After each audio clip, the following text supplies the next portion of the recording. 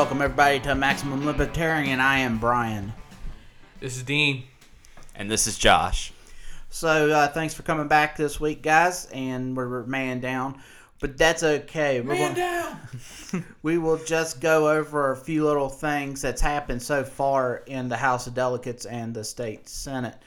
One of the things I saw on Facebook was, I guess now it's on the House floor, or the House went through the House, that undocumented people here are now eligible for in-state tuition. I don't know what you guys think about it, but I tried to stir something up on Facebook, but I said, why is the government in the education loan business as is? That really, to me, is more of an issue than folks that are here getting in-state tuition. I've always been curious about why isn't it just one price? So if I was over in California, or if I wanted to go to get a class, why wouldn't I be able just to pay if it's $1,000 or if it's $100 or whatever the number might be? You know, do y'all have any issues with it, or what is your thoughts about that? I guess I should say. Well, I'll tell you, I have some issues with that in its own right because, quite frankly, people come to this country because we're a country of immigrants. We all come from that. Okay, understood. There needs to be a legal way of getting into this country, and following the principles of that, allowing them to have in-state tuition, it's kind of taking away actually the opportunities of actual Americans. I hate to sound this way, but it takes away from, just sometimes it's a battle to get into college on how many spots are available for college. So when you have undocumented illegal immigration or people coming in to take college, it's taking away from people that may want to go into college that may not have the financial ability to pay for college. College really needs to be taken out of the government's hands. Government's corrupt the way it has been. I by no means think that school and education should be free at all. I'm totally against the socialism thought process. So people by listening to me should know that by now.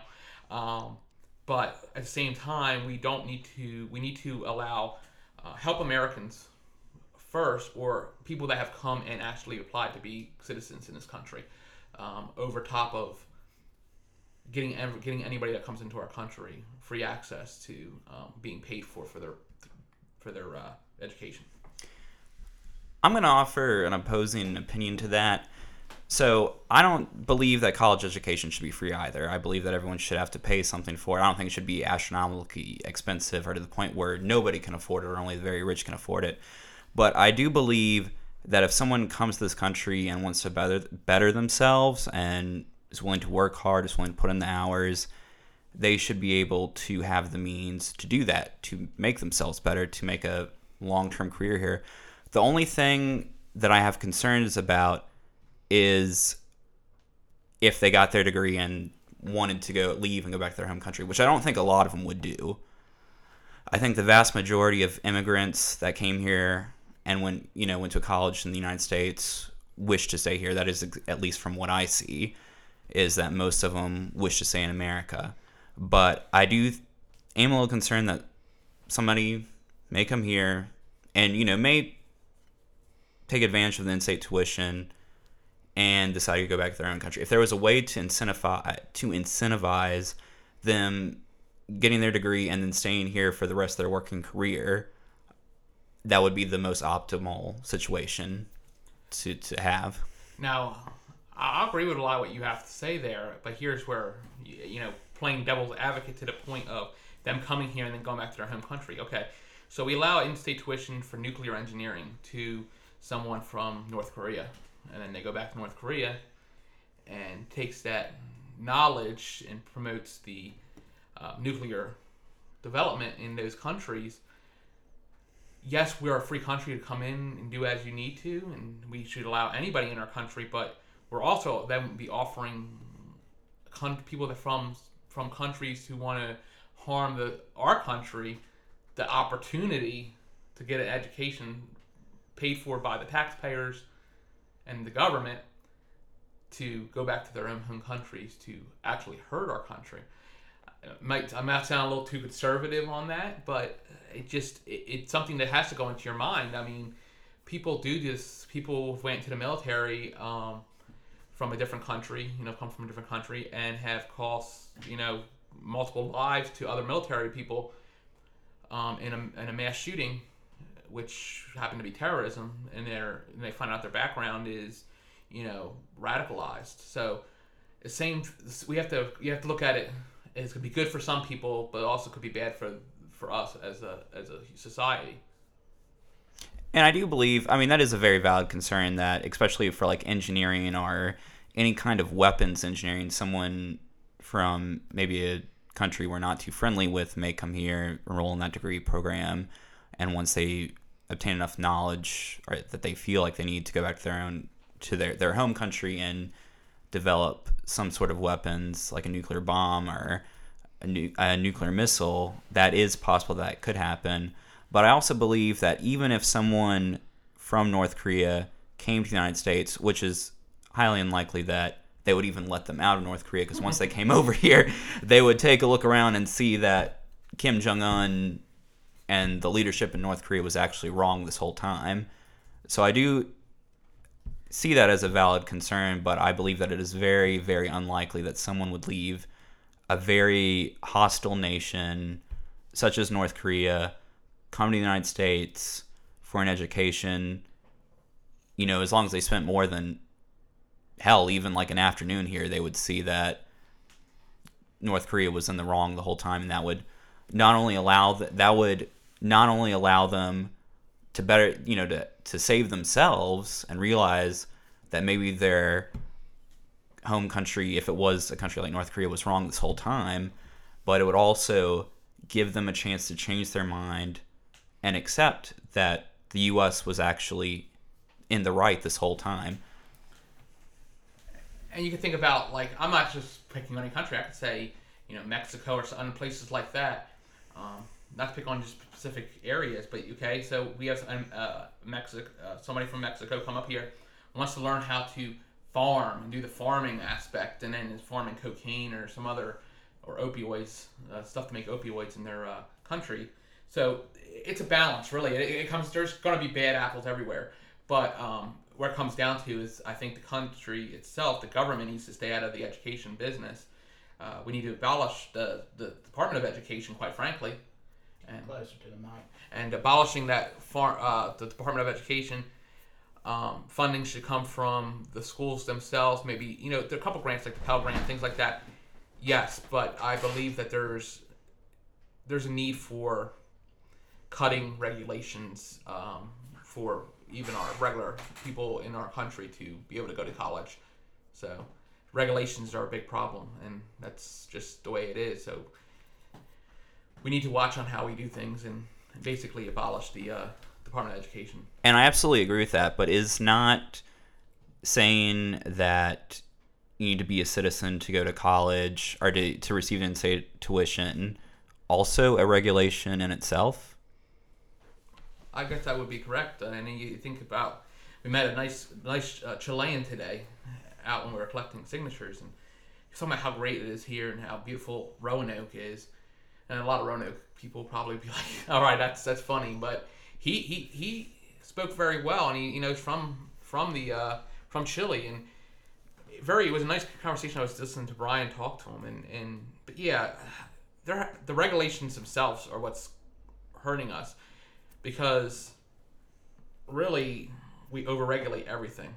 So the regulations need to kind of be cut, and I guess we just need, in my view, we need to watch if they vet people better in colleges. Mm-hmm. Like, what's your past?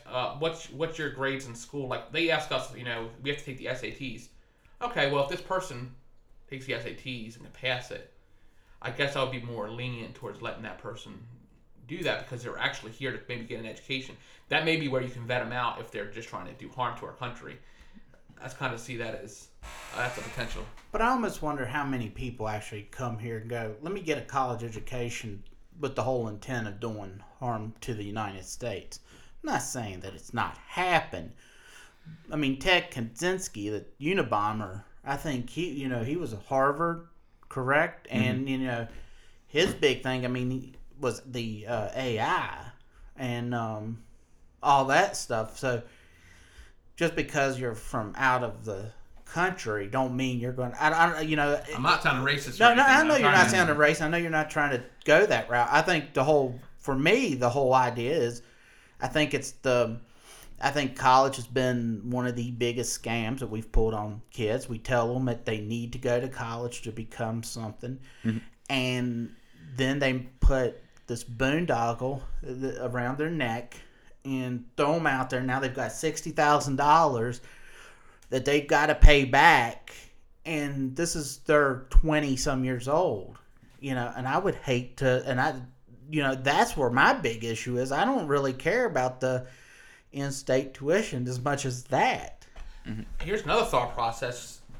A lot of some of these locations, we need to maybe expand on technical education, where you go to a VOTech or a vocationally technical thing where you learn how to weld, you learn how to work on automobiles.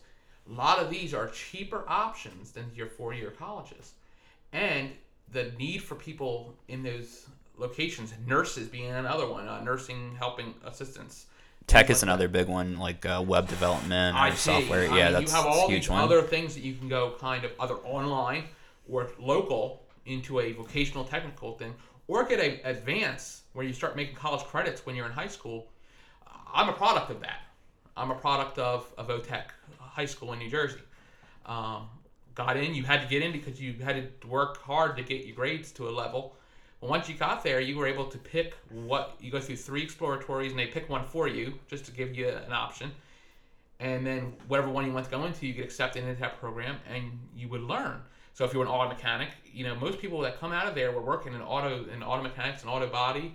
Most of the welders were going to the welding things. Computer science people were going there. They started doing law enforcement, so they were getting into all that, and fire and police and fire EMS.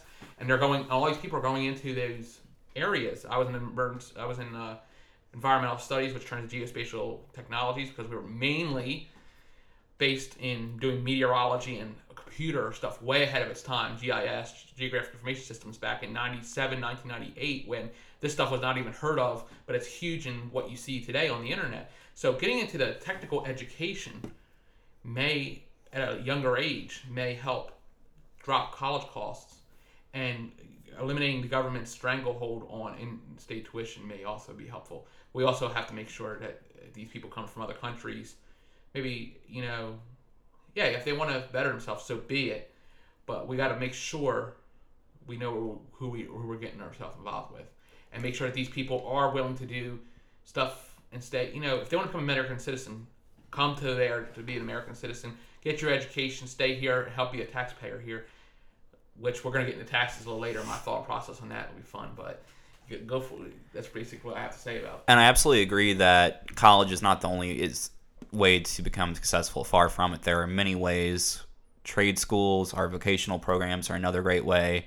So I don't want to make it sound like I'm just saying college is the only way to become successful. Far from it. And I totally agree with you with the vocational programs and other programs like at community colleges are taking college courses when you're in high school. Right. So I think we've went across and talked enough about that issue. Let's see. This week they've also been pushing I think there were 7 key laws that they were pushing, like red flag law, universal background check. It's going through the House. I haven't seen that it's passed yet, but came out of committee. It's come out of committee and on the table. And it's on the table. So I guess that should be wrapping up this week. And that's going to be a big firestorm. Now, one thing that happened today, and Dean can correct me because I had him look it up, is in the Senate, once again, the our electorates whoever wins the presidency here will get our electorates. And that won't be going to the popular vote. So that was one good thing that it's come out because once again, I just don't see how anyone would give up any. When you have a little bit of power, don't give up. You better not give up an inch because they'll take them out. That's really strange to me. Now, you were saying that starting July 1st, they're going that the picture IDs are no longer required? Yes. So recently in the Virginia General Assembly, they voted to do away with our current photo ID laws. So previously, when you went to vote in a Virginia precinct, you had to show a photo ID, typically a driver's license, but it could also be a passport, a military ID, any kind of state issue ID, even like a bus pass, to be able to sign into the poll book, receive a ballot, and vote. But recently, they voted away with that. So now, starting July 1st, you will no longer need a photo ID to vote. You will need some form of identification, like a utility bill or any kind of bill with your name and address on it to show that you are who you say you are, even though I do believe that there are some flaws with that. You could steal someone else's mail and say, yeah, I'm such and such person. And I'm not saying the photo ID process is 100% foolproof, but it is, I think, the most minimal standard you can have to ensure that there is no election fraud, to at least ensure that someone most likely is who they say they are. Now, the polls, when we do the election, it's on paper ballot? Yes. It was... Because it went to electronic. It was electronic for a while, where you went in and you voted touchscreen. Mm-hmm. But there were some issues with that. The touchscreen pads could connect to Wi-Fi. So while they were never actually hacked, it is theoretical that someone could hack into them and change the results, even though that didn't actually happen. Because I remember when I was up in Stanton, I was helping Will Hammer, and we got held up down here. And the guy in Stanton was telling me, because he worked he was a precinct captain, I guess, and he was saying that up in Northern Virginia, something was going on with because the more machines, he said, the easier it was to hack. Mm-hmm. And I thought that was kind of strange. You would figure just one machine would be easy to hack, but he said that the more the machines, the more easier it is to hack. Mm. Heck, I believe this last election, may have been a presidential election. It may have been actually the governor's election. I'm not 100% on this, but town of Vinton, I'm just going to use that for example. In Roanoke County, their electronic poll books went down. Thank God for paper, because they had to go through and do paper on everything because the poll books went down. Poll books are not connected to the internet in any way. It's on a flash drive that gets all the voter information. That's why when you have to register to vote, there's like a couple weeks prior to the actual thing. They got to make sure that all your information is correct before they put that on that flash drive to actually put it in the computer. And the machines are not also connected to that. It's good to have that way. It's, as a person that has worked the polls, because I don't like fraud in our election. I enjoy doing it. I think this photo ID thing going away, this is going to lead to issues. I think the issue that we're going to see is people taking other people's identities and trying to vote under their name. I do think there's a real problem, a real actual problem that may arise out of that, but we're only going to find out when this happens. And of course, we're being run right now in Democratic Senate and Democratic House delegates, so they're pushing bills that really are not good ahead, and this is one of them. So starting July 1st, and by the presidential election, I expect the fraud level to go up, unfortunately. Well, that's always a nice thing, don't you think? Oh, I love it. I love it when you could press. In the election, you could press Gary Johnson, and it would about the electronics one, and it would say Hillary Clinton.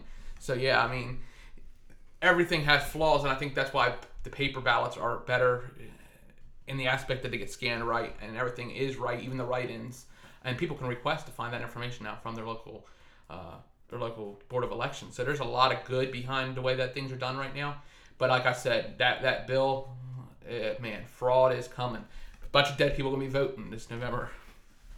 So, all right. So now the next thing that I'm going to talk about is we're still in the middle of collecting signatures for to get our presidential candidate onto the ballot, since we were talking about election.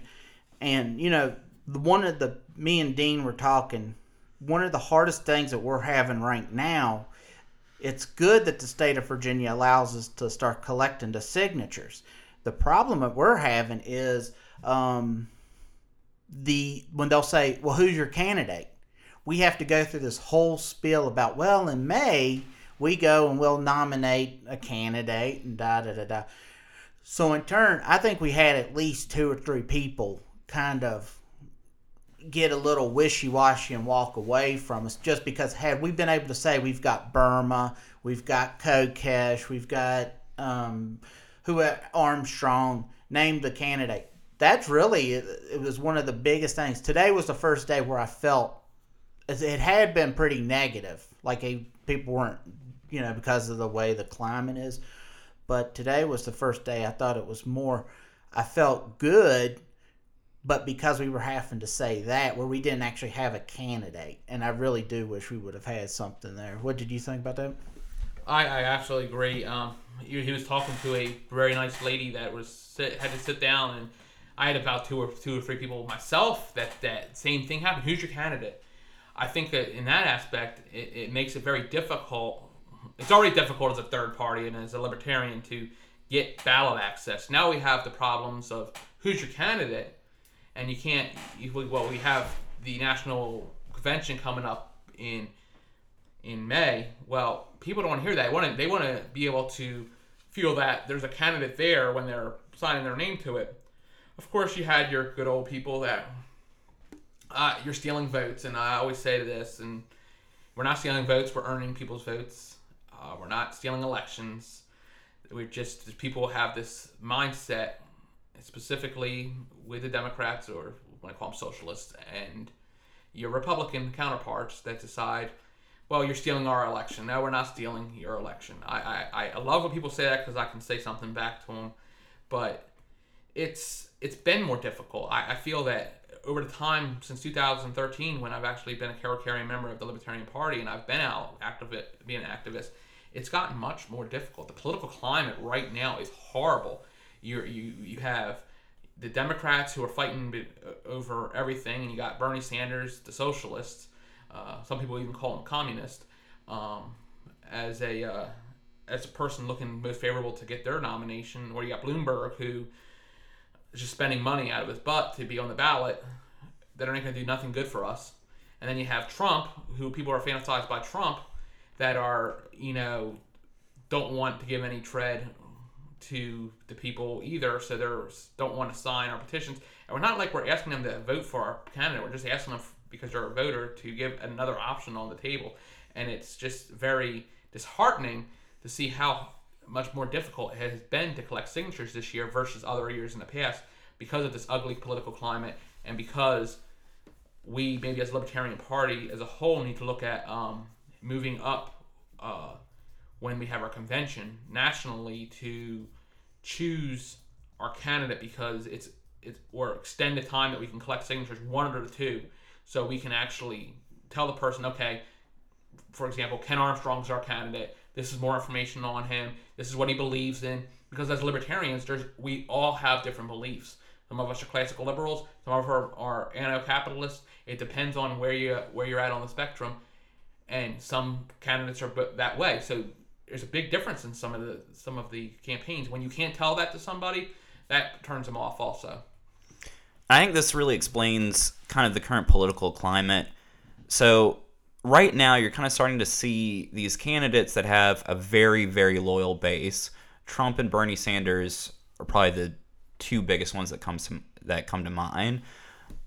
It's kind of interesting to see how both of them interact and kind of present themselves, because if you look at both of them, even though some of their policies are different, you can kind of see that they're almost cut from the same cloth. Both Bernie Sanders and Donald Trump, I would say, are very divisive populists. They both have, it's us against somebody else. With Donald Trump, it's us against maybe the elites or something. With Bernie Sanders, it's us versus the capitalist or whoever is exactly, his, whatever he perceives is his enemy. So you're seeing both these candidates that maybe they differ in some economic policies, but their campaign strategies and how they act are very, very similar.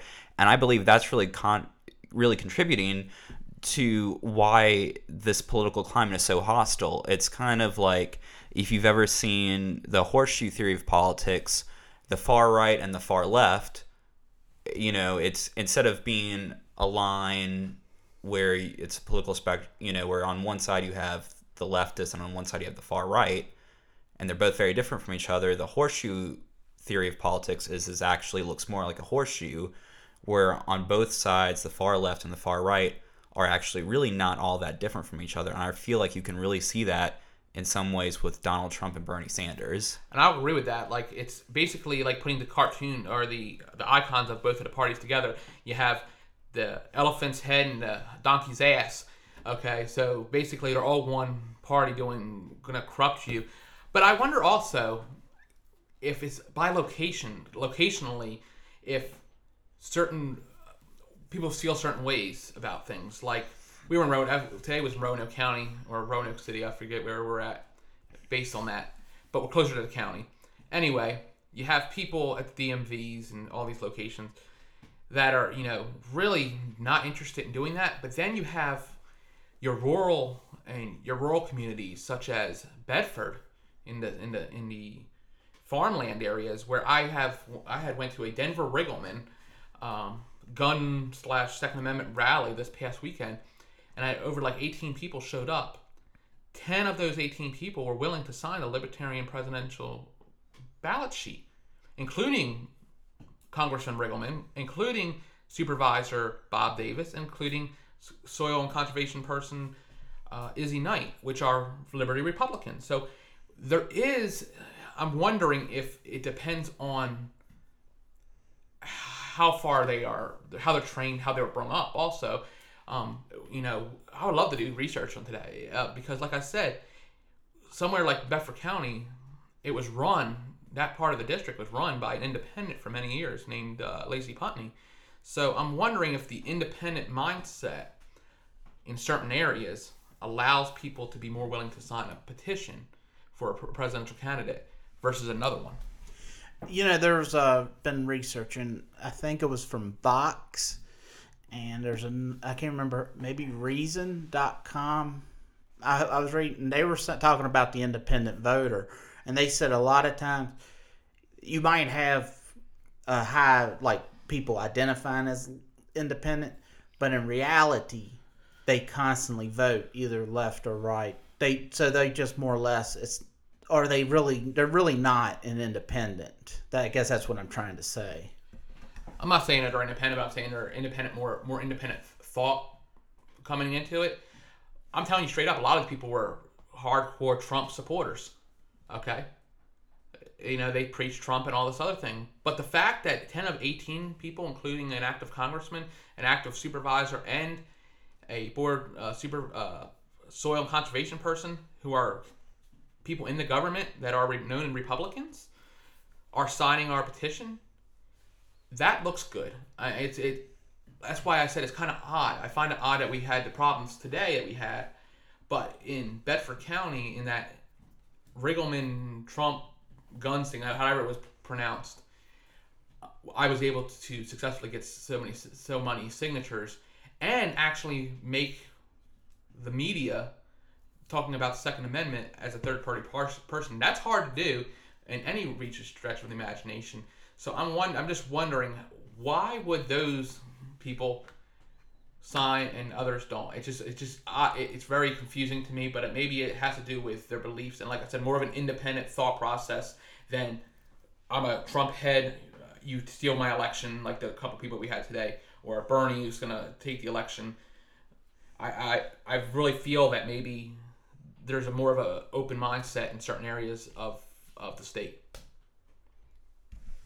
Yeah, I mean, I'm not certain, but I'm just saying, I think whenever I've talked to most people that are, in my entire life, I've only met one person who I've went, yeah, that person's independent. Everybody else who's told me they're independent, always vote whichever party, and I wish that wasn't the case. I really would. As I told one of the ladies when I was getting her signature today, if it would be nice for people just to focus on not just libertarian, focus on whoever is the best candidate.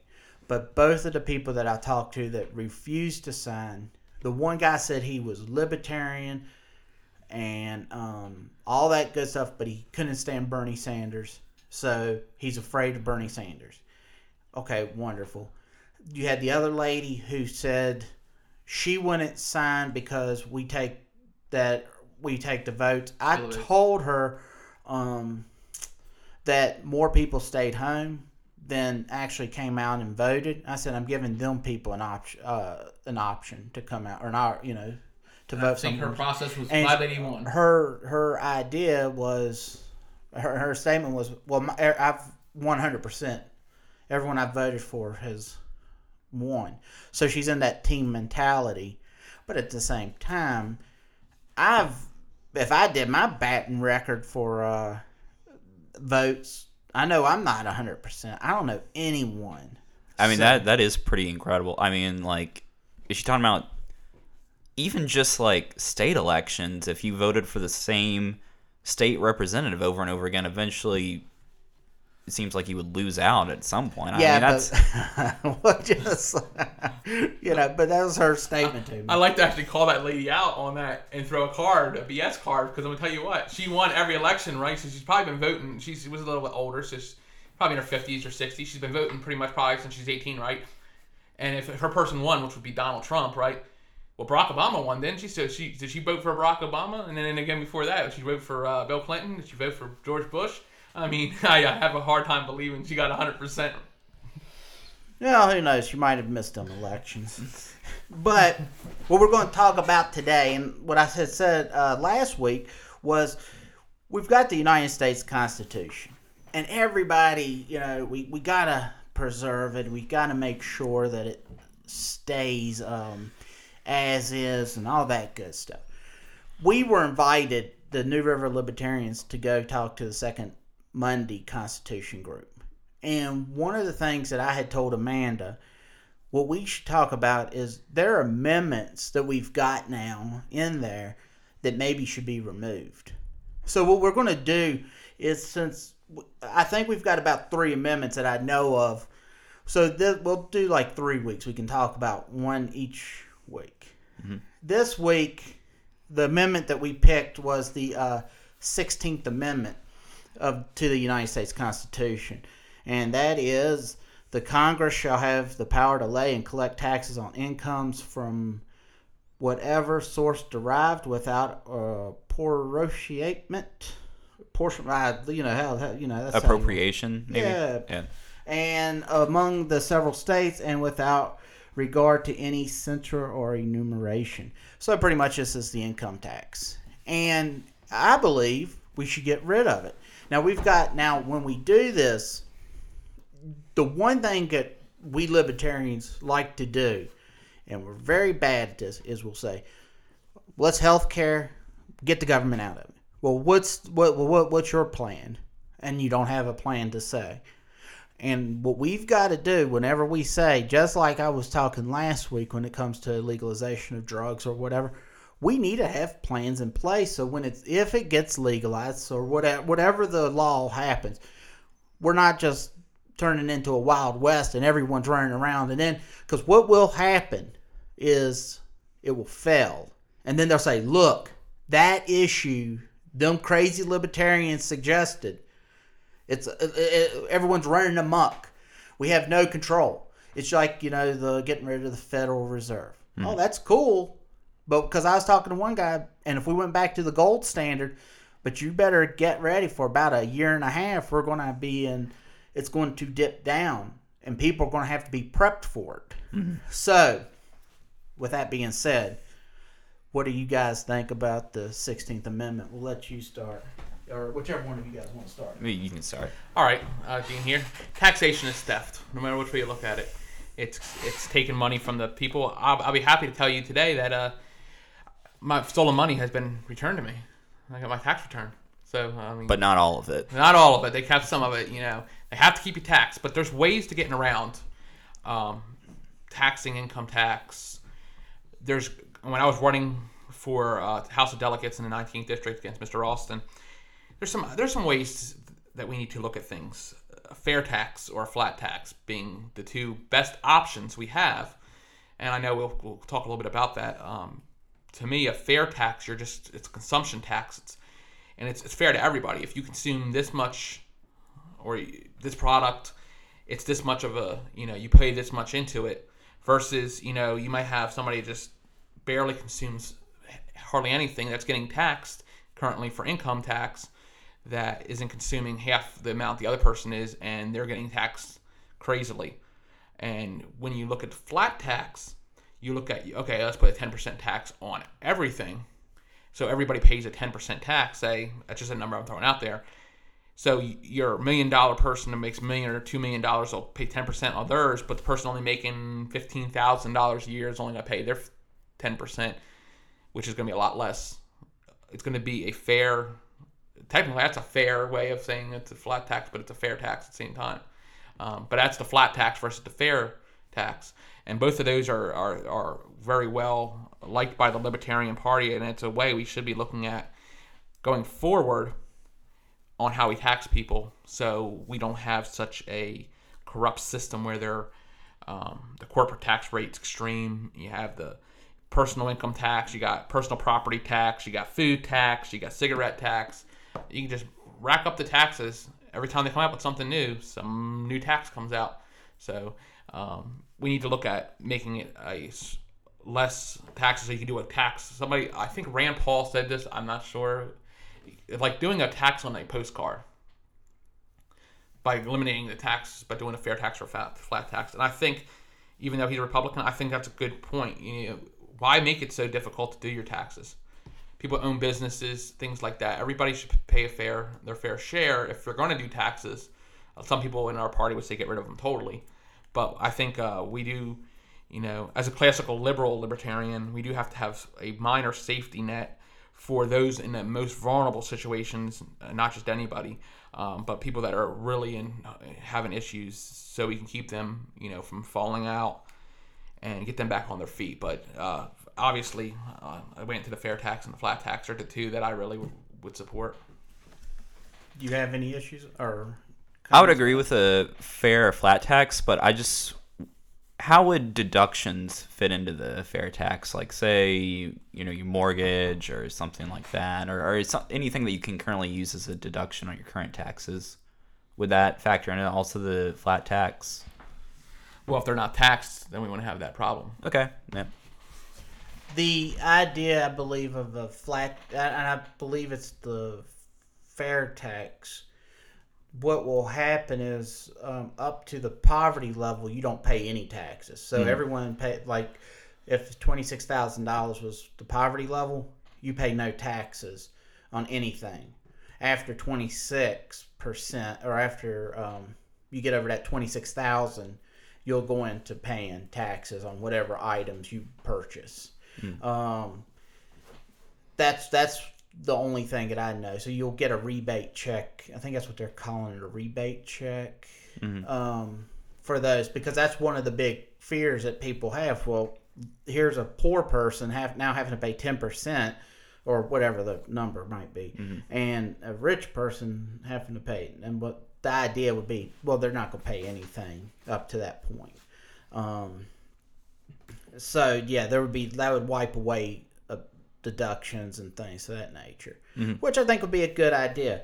They also have like sales tax, national sales tax. I think that's what they have over in Europe. So you could also do something like that. The one fear I did read is if they were to bring in something, if we were to get rid of the income tax right now, their fear is they're going to bring in because they're going to get the flat tax. We'll just go with, that's the model that they go with, or the fair tax. And then that'll get put into place, but they're going to still have the IRS still sitting there.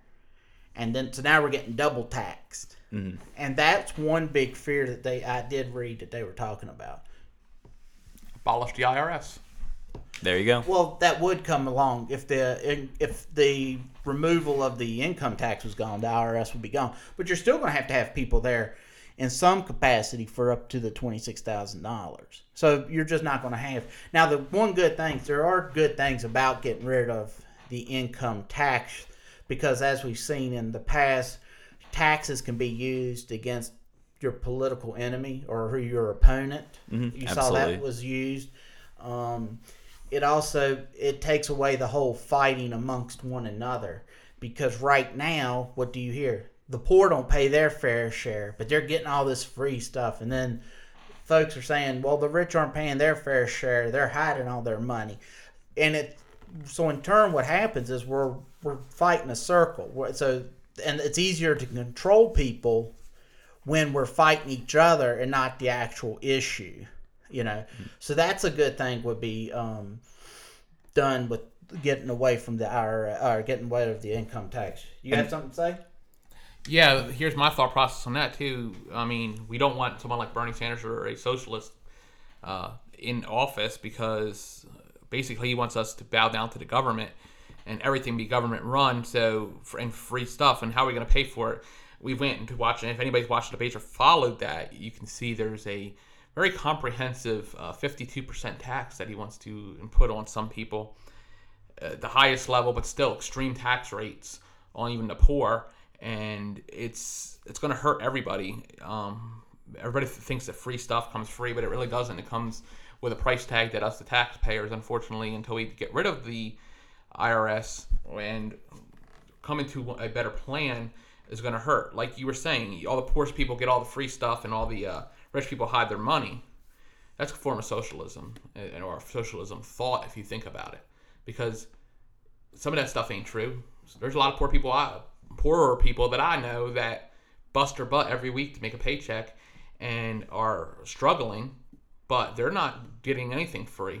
There's people firemen that have to work 2 or 3 jobs just to survive these days, and they're going running into burning buildings, saving people, and all this stuff. They should be able to work on one on their job and be able to afford things. And the unfortunate part is that goes into all this tax thing goes into minimum wage issues, where they want to raise things to $15 an hour, which looks like that the state government is going to push that on us, no matter what way you look at it. But when we come back to this, the rich people hiding money, I'm sure that happens too. I'm sure there's people that do, and there are probably people that make good amount of money that don't hide things. It's really the thought process and the political climate we're in right now that's so toxic, and that's why we need to turn to these flat or fair taxes. We need to turn to libertarian ideas, because if we don't, our country is going to either become so populist with the Trumpers or socialist that we're all going to suffer the consequences of this. And that's why a third option, or a libertarian, is a very important thing right now, especially when it comes to your taxes and your money and how we live our lives. And here's another thing too about a flat tax or a fair tax. So I forgot exactly what this economic theory is called, but there is a certain level where if taxes are too high, most people who can will find a way to avoid paying for them. So by raising the taxes, there is actually less tax revenue generated, because, for example, you can raise taxes to 100%, but most people, well, anyone who can anyway, is going to find a way to not pay them. But you raise taxes or lower taxes down to 10%, most people are going to say, oh, well, that's really not that bad. I'll just go ahead and pay them because it's easier than finding a way to not pay them.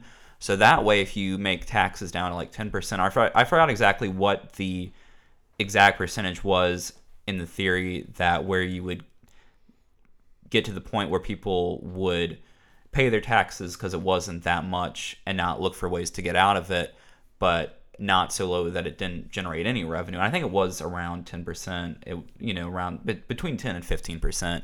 But there's a tax percentage where, like I said, most people will pay it because it's low enough where it's just not worth trying to find a way to get out of it.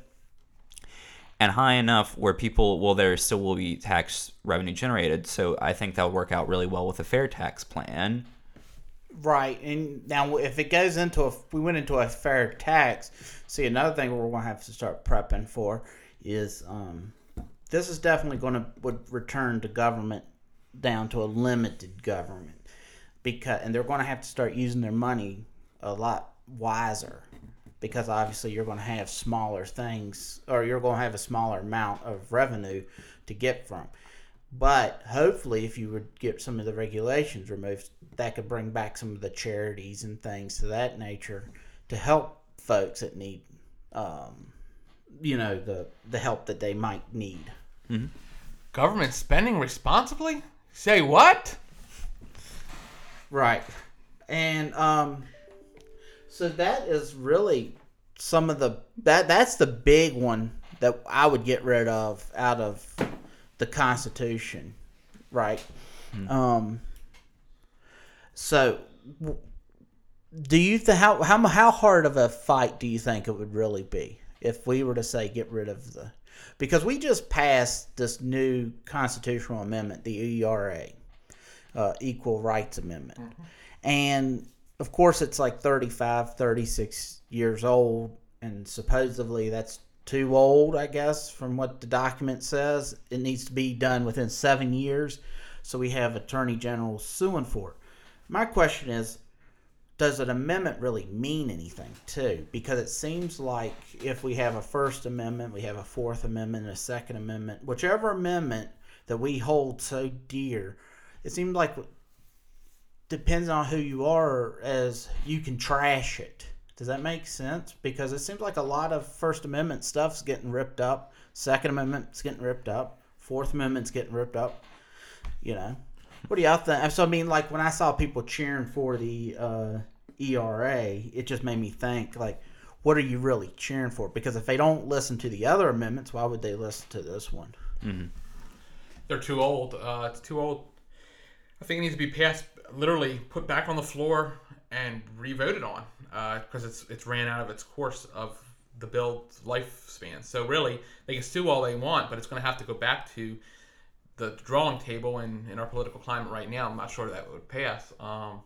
When you take a look at other things, the ERA, I mean, I believe when you go to a place, a job, and whether you're a man or woman, or you identify as a man or a woman, you could be LGBTQ, whatever. If you can do the job, you should be paid that wage. No matter if you're a man or a woman, a transgender, I don't care who you are. If you can do the job, you should be paid that wage. It should only be between the company and the employee to make that decision on how much people are paid. I don't think there should be discrimination against whether it's a man or woman or a transgender person. So that's what I think about the ERA. Quite frankly, that it just gives, I don't know, it's hard to put into words what I feel, in a sense that I believe women have the same opportunities as men to make the same amount of money, but it shouldn't be forced on anybody. And then we talk about the amendments. The First Amendment, affects people. The First Amendment rights affects the Second Amendment rights, affect our Fourth Amendment rights, because people are spied on for our guns. And now you're going to have these red flag laws that when they want to take away our guns, they just say, well, for example, Brian threatened me, so now they're going to take away Brian's guns. So now his First Amendment rights to freedom of speech have been taken away just because somebody said something. So, yes, these amendments are very attached. When the media, or the real media, gets involved, not the fake news. Let me quote that from Donald Trump, but anyway. The news media, there should be a right to media, but there shouldn't be, you have a right to say things. People shouldn't be censored, but people are getting censored for the First Amendment.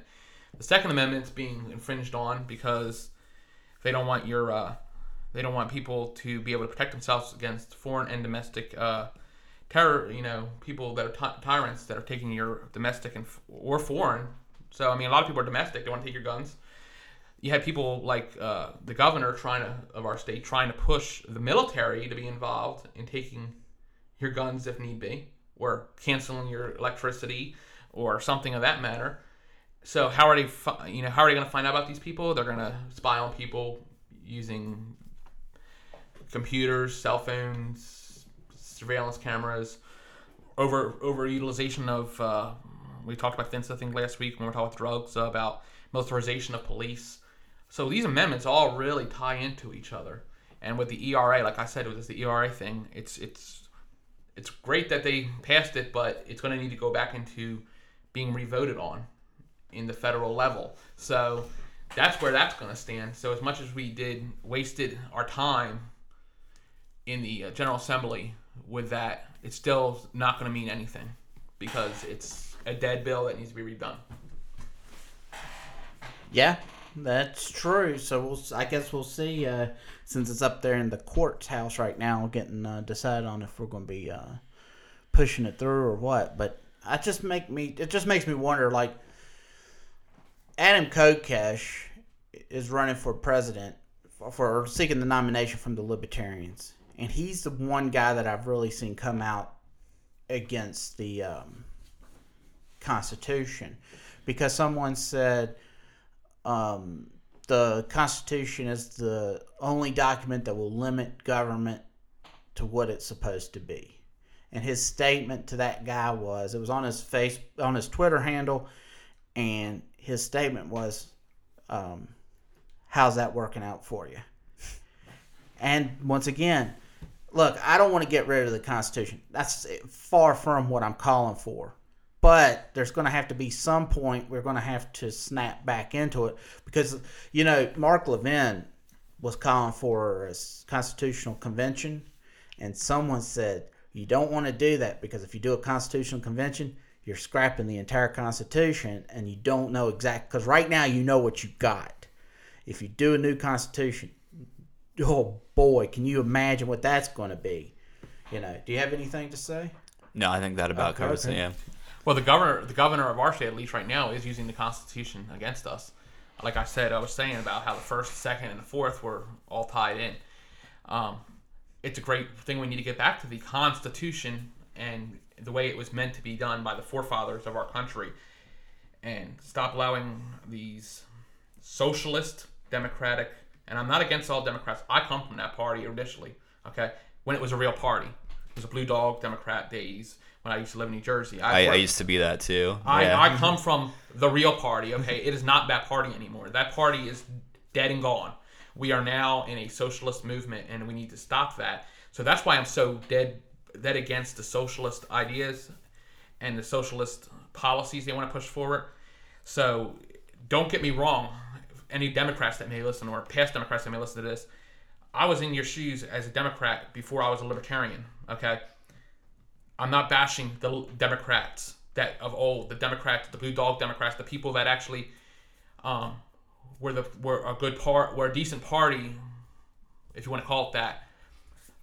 But now we're so far gone from that day that it's just gotten worse and worse. And you can see just on the debate stages today and where our country is leaning towards who they want to nominate for the president of this United States, that we're far away from the progressive Democrats that used to protect unions and things like that. We're so far into the socialist base that we're never going to dig ourselves out. And I'll tell you what, that may leave us as libertarians in a good position, especially on the left, when they're disenfranchising certain people that they used to have because they don't believe in socialism. So it could be a win for a libertarian eventually. We just need to capture that. And like I said, I have nothing terrible against the Republican Party either, but they're to the point that they're so populist with President Trump that there's an issue. So the problem we have in this state is that we have people that are socialists, that are Democratic Socialists of America, card-carrying members that are actually in not only our federal government but also in our state government, that are leaders and are influencing the governor, who's turning more socialist by the day because of these socialist members. And I hate to say it, Roanoke, I have a feeling will have a DSA chapter very soon. I think that it's in the process. There's a lot of socialist-leaning people that are in our delegates that are down here now. I'm not going to name anybody by names, but there's a couple that are pushing that forward, and it's not going to be very good. So we need to get a libertarian in office, because then they're going to have to run to us to pass a bill. And that's the big thing. We need to start from the ground up, like I've said many times. But that's just the way I feel about that, and I feel about what our governor's doing. The only one thing that that's the socialist House member put in that I agree with him on, and this is sad for me to say I'm agreeing with a socialist, okay, was the diabetic medications capped at $30. It's the only thing that man said that's ever made good sense, because us diabetics need that. Yeah, but when you start doing that, I think when you start trying to control the market like that, I think you're going to run into a lot of pushback. There's a lot of better ways to do things than having elected officials charge. Let the free market go. But that once again, that's a whole nother topic, and we can talk about that next week. But next week what we'll be talking about is another amendment that we would like to remove. Well, at least I would like to remove, and that's the 17th Amendment. That's where it used to be the state would choose the senator, and now we, the people, choose the senator. And maybe if the state was choosing who our senators were, because they were going to, when the House would pass something on behalf of the people, then the senators would look at it and go, how's that going to affect the state? Mm-hmm. And now it's almost like we're in that ball game of you vote this way because I'm a Democrat, you vote this way because I'm a Republican. Would it make a difference? So I think it's something that we should at least explore. You know what I'm saying? Mm-hmm. And I think what we can do is maybe what we'll do is I'm going to take the pro on removing it. You'll take the con. So that way we can have like, you change my mind. Devil's advocate. Yeah, that sounds good. Yeah, I like that. So that's what we're going to do. Is we're going to let you be the con. Well, then we'll decide who's going to be the con. Who'll be the pro. I'll be pro to remove it since I'm the one who brought it up. So does anyone else have anything else to say today? I think maybe in a future show we could do on Maximum Libertarian. I was just thinking about it. Is our state convention's coming up, so I think we should talk maybe about that in the near future, about what we like to see different in our state, and what we like to see going forward in our state party. So it's something we could talk about probably in the next couple of weeks. I think that's a good idea. Sounds good with me. Yeah, sounds good. All right. Well, I'm Brian. This is Dean. And I'm Josh. And we're out of here. Later.